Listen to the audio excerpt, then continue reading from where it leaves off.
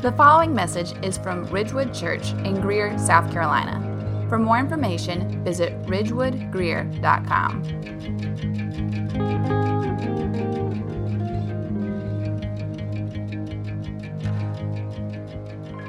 When people think about you, what do they think about?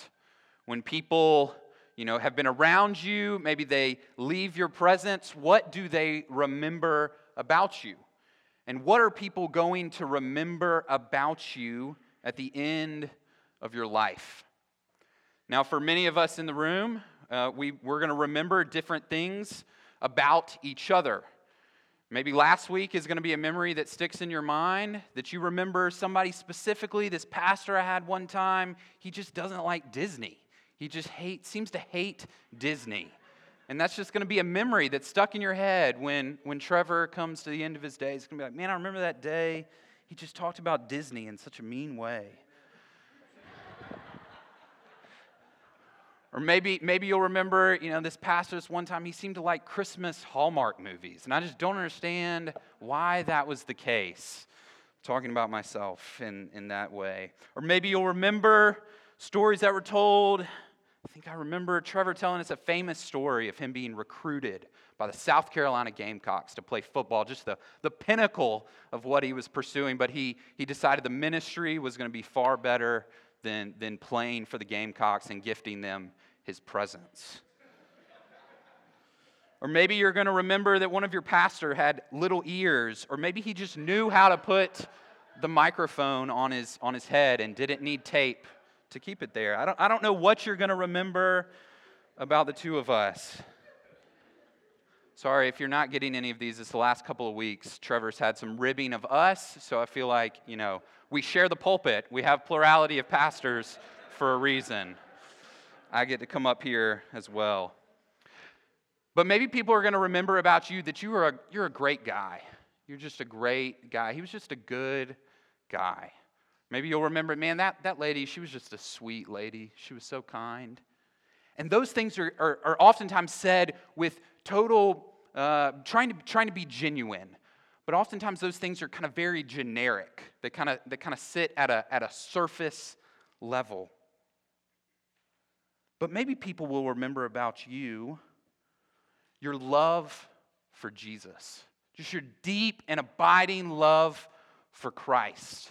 Maybe they'll remember your discipleship of your children, the investment you took, the prayers you prayed, the scriptures that you memorized.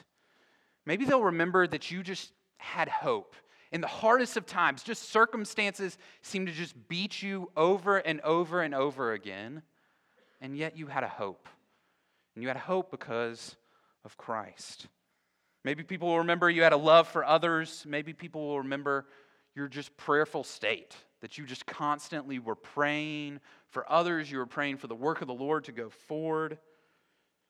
Maybe people will remember just your faith, your steadfast faith and your hope. In the midst of doubts, in the midst of trials, that your faith just never went away and that you were able to endure to the end. I was at a funeral yesterday. I was able to read some scripture at it, but just thinking about a funeral, in many ways a funeral represents our lives. You guys have been to probably a variety of funerals, and you can just tell pretty quickly when people start talking about the person. At a funeral, you're never going to say anything bad. It's only going to be positives. You're not allowed to, talk about any of the negatives, maybe a little ribbing of a story here or there. But you kind of immediately know what that person was about. What was their life surrounded by? What did it centralize on?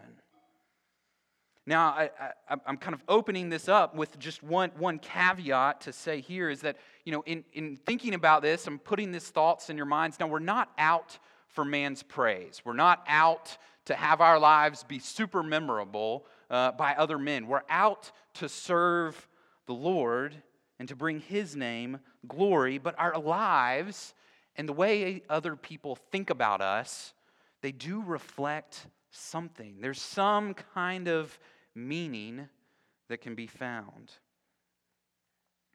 This morning we're going to get to look at 1 Thessalonians. We're thinking about this church in Thessalonica. The last couple of weeks this is our third and final week in a series that we're calling Praying with Paul. So we did this 2 years ago, and we're doing this now to really help shape our prayers. What are passages that Paul wrote in his letters that teach us how to pray, that teach us how he prayed? And then from there, we are able to mimic our prayers after him. So really, we hope in many ways that the goal would be that you would go to these passages that we've been in, Romans 11, Philippians 1, 1 Thessalonians 1, and you would go in the morning, at your lunchtime, in the evenings, and these would shape your prayers. Now, in thinking about memories and how we are remembered, 1 Thessalonians is a book where the founders of the church are essentially remembering how grateful they are for the church at Thessalonica. So, Trevor talked to us last week about the church at Philippi was founded in Acts chapter 16. And then right after the Philippian church was founded, the church at Thessalonica was founded. So if you guys want to flip, you're able to flip to Acts 17. We're going to read just a few of these verses. So the church at Philippi has been established. Paul, Silas, and Timothy have been laboring to see people come to know the Lord. Now, Paul and Silas have faced hardship and have faced trial, and we come to the last verse of chapter 16. And Paul and Silas, they've essentially been in prison. They're going to be released, but before they're released, they're beaten, they're persecuted, they're flogged in many ways, they're hurt, but then they almost go away with rejoicing. They go to visit Lydia, the one who helped found the church, the one who hosted the church. They go to talk to Lydia, they go to talk to the church, and then they encourage them, and they then depart from them. And then where do they go? Well, they end up in Thessalonica. And really they end up doing, and we're going to see here in just a second, the two things that Paul always does wherever he goes. He evangelizes and he seeks to start a church. So let's read Acts chapter 17, verse 1. Jonathan, you could go ahead and put up the map. Acts chapter 17, verse 1. Now when they had passed through Amphipolis and Apollonia. I tried to look up pronunciations for both of these words this week, and it was like, man, I don't even know how you would say these. They came to Thessalonica, where there was a synagogue of the Jews. So you're going to be able to see in this map, way down at the bottom right is Jerusalem. This is where the church started. We've been in a series in Acts. That's where the church is birthing from, is in Jerusalem. But now, Paul, Silas, and Timothy, they're way up in the top left. You'll be able to, you might not be able to see them all, but there's Philippi, there's Amphipolis, there's Apollonia, and then they come to Thessalonica. And so they've been traveling around, essentially between these different cities. There's about 50 miles, and they're traveling and seeking to come to Thessalonica. All the while, they're preaching Christ and Him crucified. So they come to the synagogue of the Jews, and then verse 2. And Paul went in, as was his custom. You can leave the map up there, Jonathan. I'll come back to it in a second. And on 3 Sabbath days, he reasoned with them from the Scriptures, explaining and proving that it was necessary for the Christ to suffer and to rise from the dead, and saying, this Jesus, whom I proclaim to you, is the Christ. So verse 2 tells us he was there for 3 Sabbath days. So essentially he was there over 3 different weekends.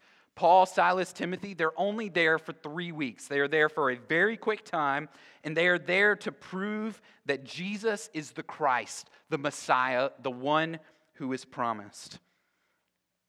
Verse 4, and some of them were persuaded and joined Paul and Silas, as did a great many of the devout Jews, or devout Greeks, and not a few of the leading women. So essentially, Jews have become believers, Greeks have become believers, and then a number of the leading women have become followers of Jesus.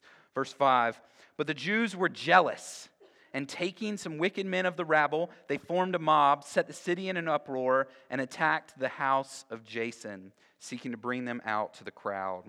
And when they could not find them, they dragged Jason and some of the brothers before the city authorities, shouting, "These men who have turned the world upside down have come here also." What an accusation of Paul, Silas, and Timothy. These guys who just come into areas, they talk about Jesus, they have turned the world upside down. And we are a testament to this. We are sitting how many tens of thousands of miles from this area, and we are sitting here to sing and to worship Jesus.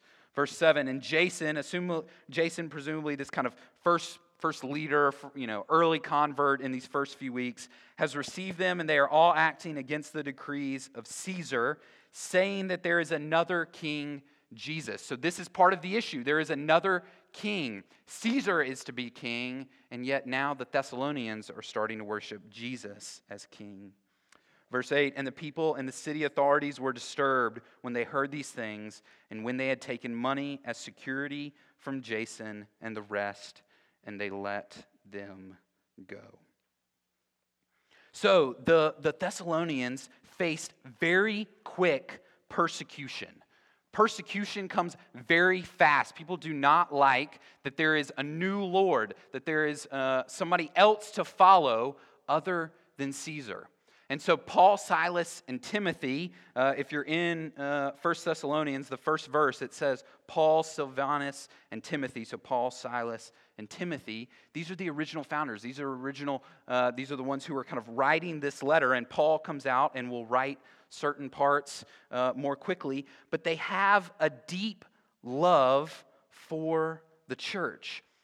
And so Paul and Silas and Timothy, they're forced further down. They're forced to go kind of left to Berea, which is in the very top left. And then eventually Paul leaves them and starts working his way down the coast. That's the Aegean Sea.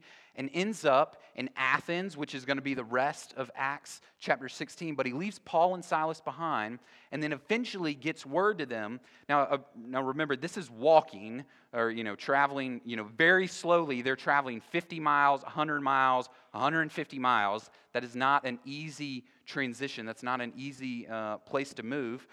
But Paul leaves Silas and Timothy behind, and then eventually, the context for 1 Thessalonians is that Paul gets word to Timothy. I am worried about the church at Thessalonica. We all faced very severe persecution. We didn't get to spend the time that we may have liked to spend there to disciple them and to raise them up. Timothy, go back and check on Thessalonica. See how they are doing. See what is happening. Because Paul has a deep love for the church at Thessalonica. And in many ways, he probably wanted to return. But chapter 2, verse 18 tells us that Paul was hindered by Satan. So he wasn't able to return. So Paul instead sends Timothy. He wanted to be there. And in many ways, he wanted to be there. So he, instead of being able to physically be present, he spent time in prayer.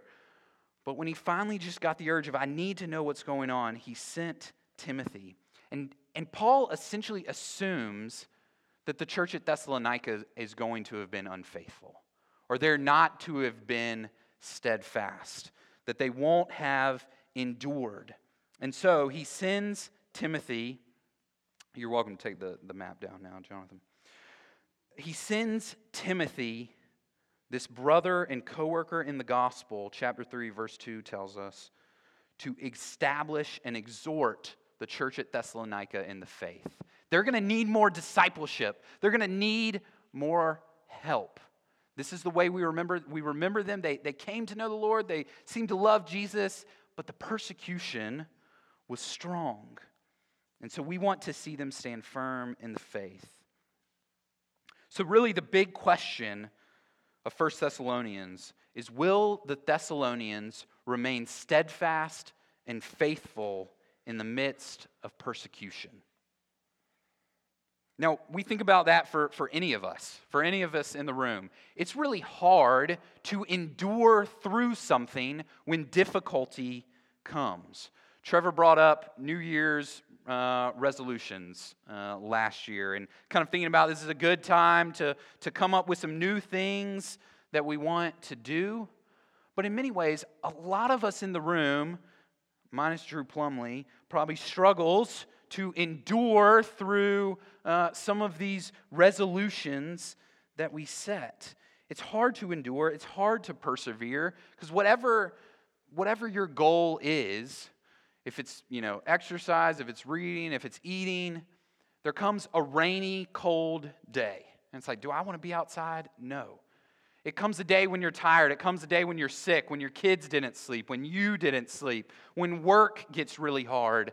And it's difficult to endure. It's difficult to continue on. And in many ways, that's why, sometimes in my life, I'm afraid to set certain resolutions or certain goals just out of fear of falling short, out of fear of the difficulty is going to come, and am I going to be able to endure? Am I going to be able to get on the other side?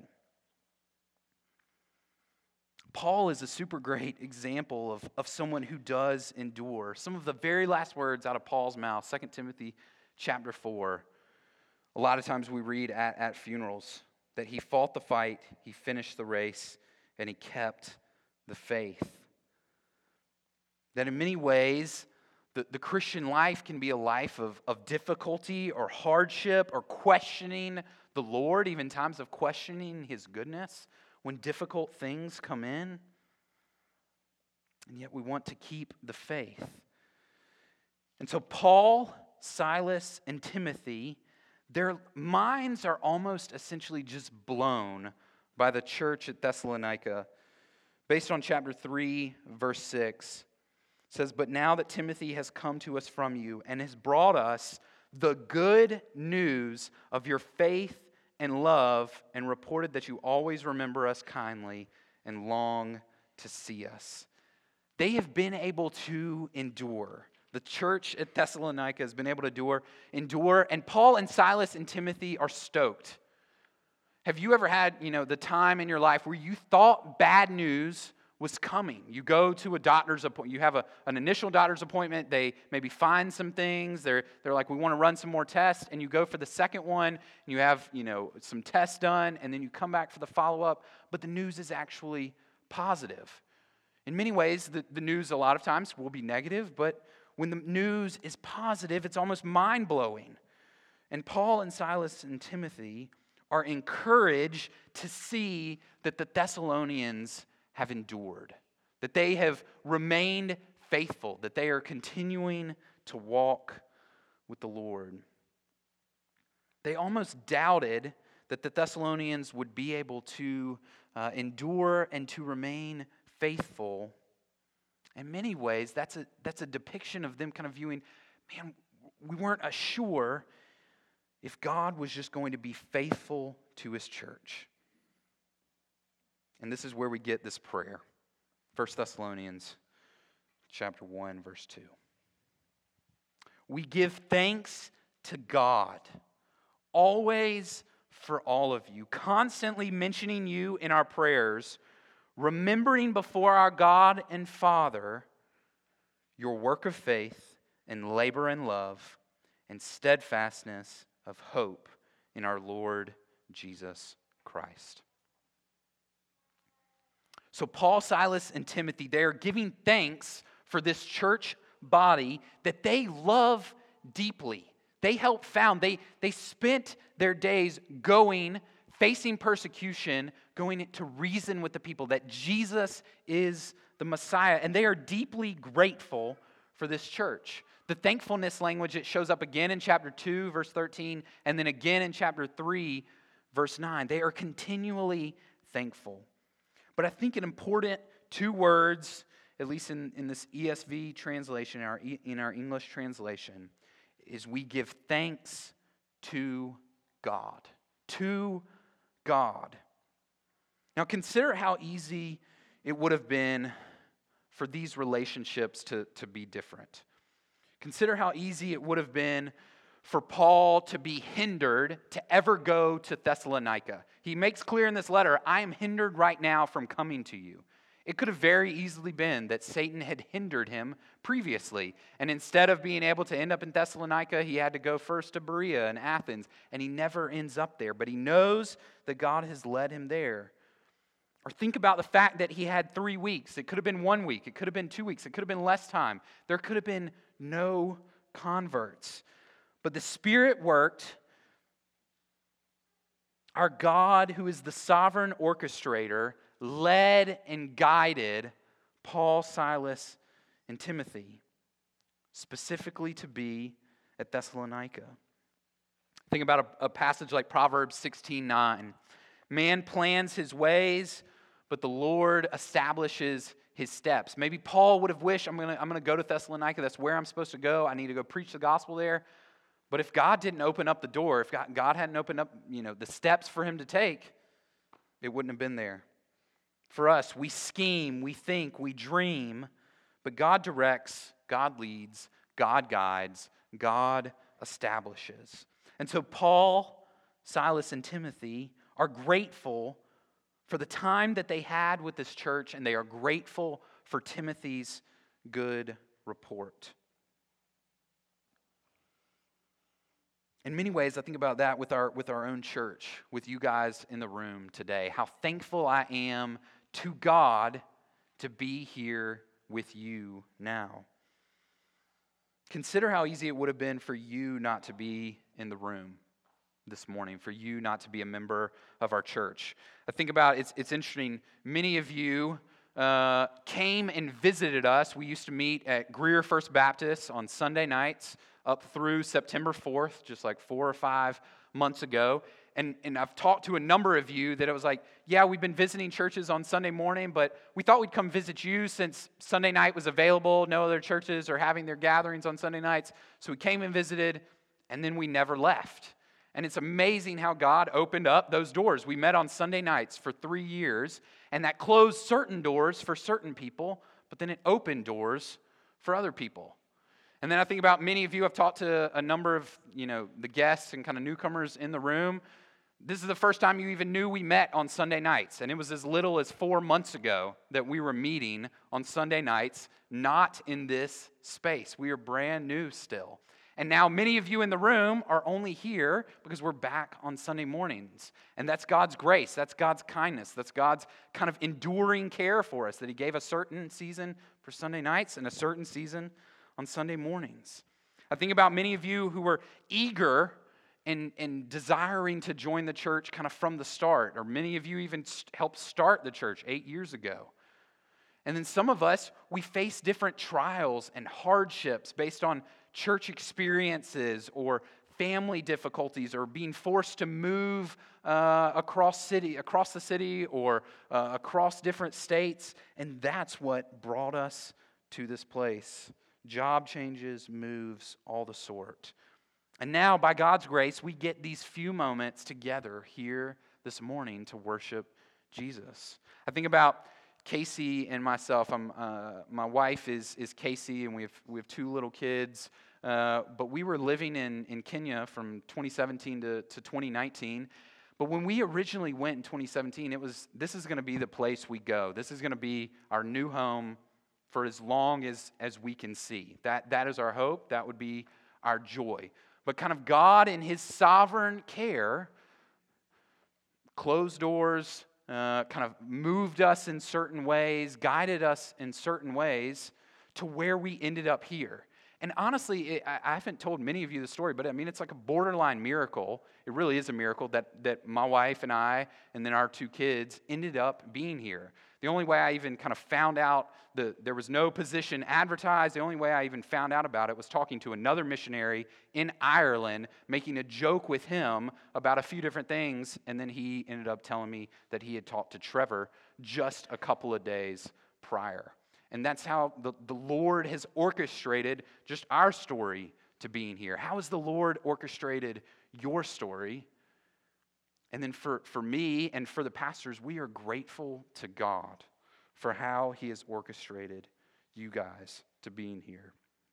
I thank God for you, for our members, for our kids, for our volunteers, for this morning, for all the time that we have. Paul, Silas, and Timothy, they thank God for Timothy's good report. God is the one who brought endurance to the church at Thessalonica. It was not them willing themselves to make it, but they give thanks to God always for all of you, for the endurance that they have.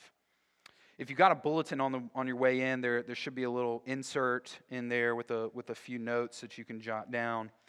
The first question on it is, how do we align our heart with God's heart in this passage? This is Trevor's been asking 2 questions each week of the last 2 weeks.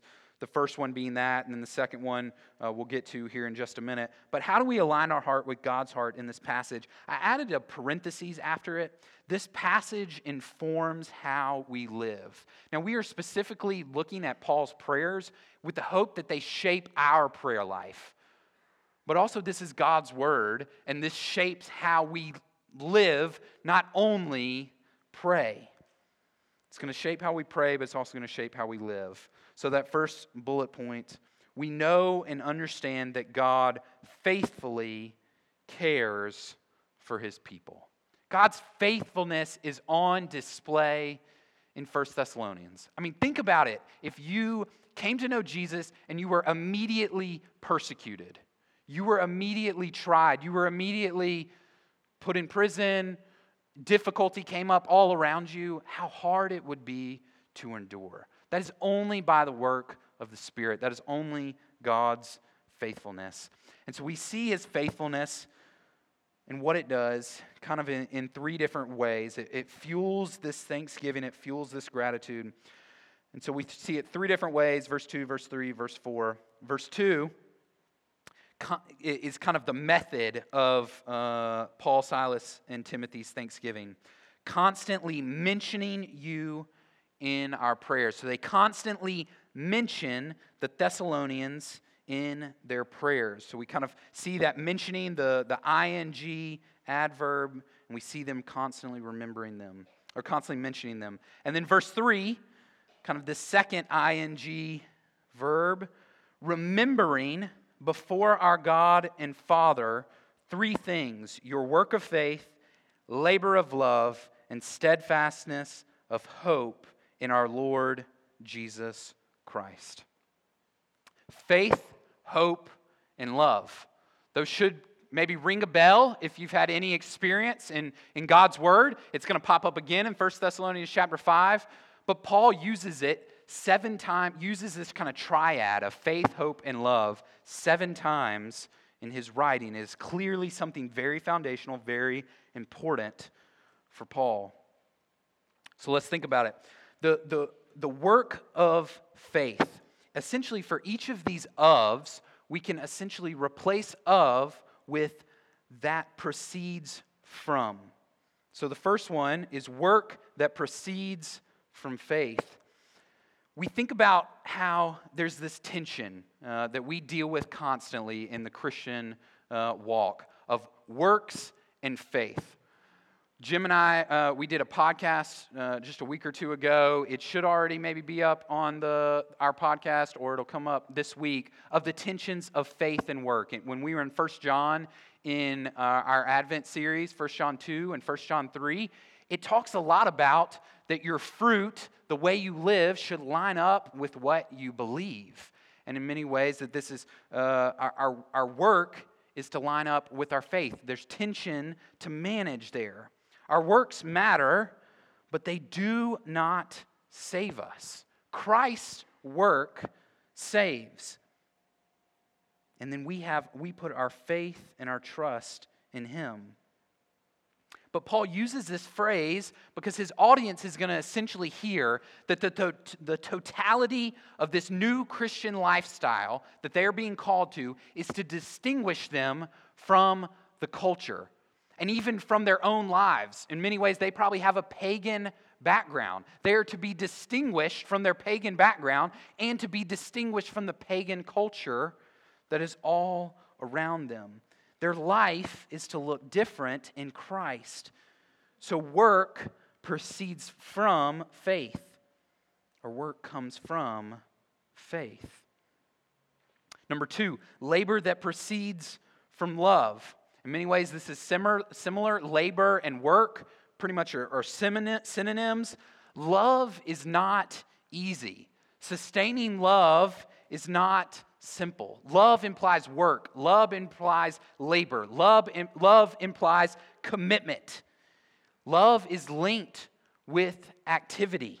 It's not just a feeling. How do you guys know that I love my wife? Well, I can say it to you, and I have feelings towards her, but my actions very much dictate how I love my wife. And if my love, when I say I love her, is genuine. So labor that comes from love. This is what Paul, or really Timothy, is seeing and then comes back and reports to them. And then the third one, steadfastness that proceeds from hope. And hope specifically in Jesus. Our hope is to be in Jesus, and it really can only be because of Jesus. This is the hope that the church at Thessalonica has. Consider just what we put our hope in. Think about what you guys put your hope in. It's easy to put our hope in a spouse. It's easy to put our hope in a job, in money, in our kids, in a title,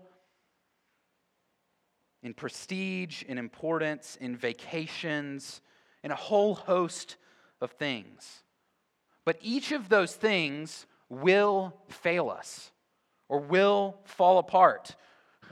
One day we are going to retire and we'll question maybe our whole identity. We're going to die. The stock market is going to crash. Major home issues happen. Bathrooms flood and septic tanks get backed up.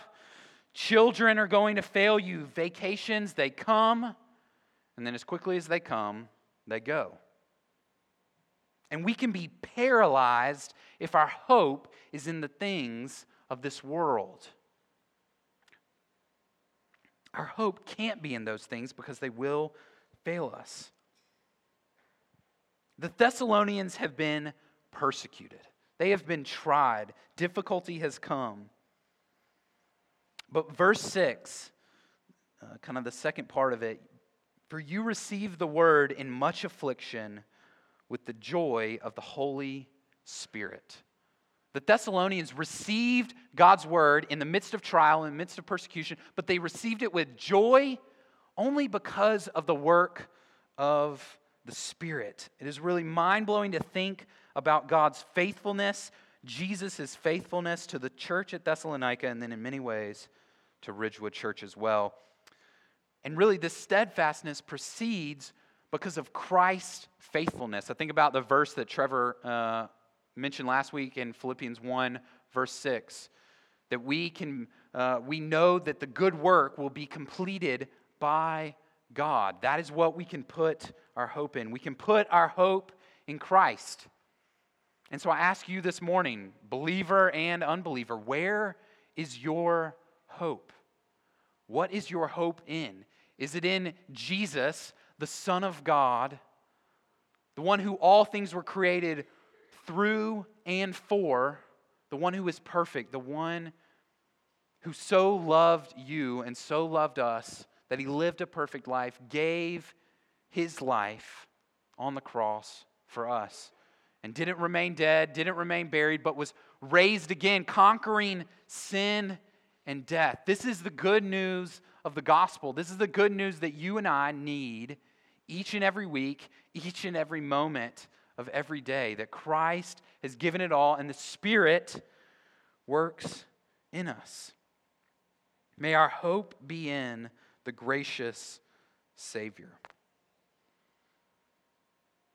So that second bullet point, we live in accordance with God's faithfulness. That's what this is rooted in.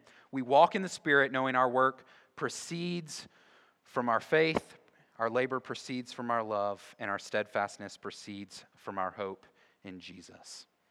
And I do pray, now if you in here this morning, if you are a weary Christian, if you are walking in and I desire faith, I desire love, I desire hope, but I'm just struggling in one of those or maybe all three. my encouragement to you is to pray. To pray for the power of the Spirit to work and to encourage your heart, to take Christ and to behold His beauty. And we're going to have a few moments here in just a minute to be able to pray. Let's read verse 4 and 5. For we know, brothers, loved by God, that He has chosen you, because our gospel came to you not only in word, but also in power and in the Holy Spirit, and with full conviction. Verse 4, for we know. This essentially could have been just another ing verb, knowing. Knowing, brothers, loved by God, that He has chosen you. Their hope is that God has chosen them, that God so loves and cares for the church at Thessalonica that He chose them. And in many ways, these words are to be an admonishment and to be an encouragement and to be an assurance that Christ is the one who has done it all for them. Verse 10, Jesus delivered them from the wrath to come. Verse 5 really explains how the gospel came to the church at Thessalonica, really the basis for Paul's confidence. Our gospel came to you not only in word, but what's the thing a lot of times attached with word? Not only in word, but also in deed. And we see that at the end of the verse. You know what kind of men we proved to be. We were men who lived out the words that we preached. It came in not only in word, but it came in power. Essentially, this is probably alluding to some kind of miracles that took place. We see miracles throughout the book of Acts, and presumably something similar happened in Thessalonica. And in many ways, it's a miracle for the next one. It came in the Holy Spirit.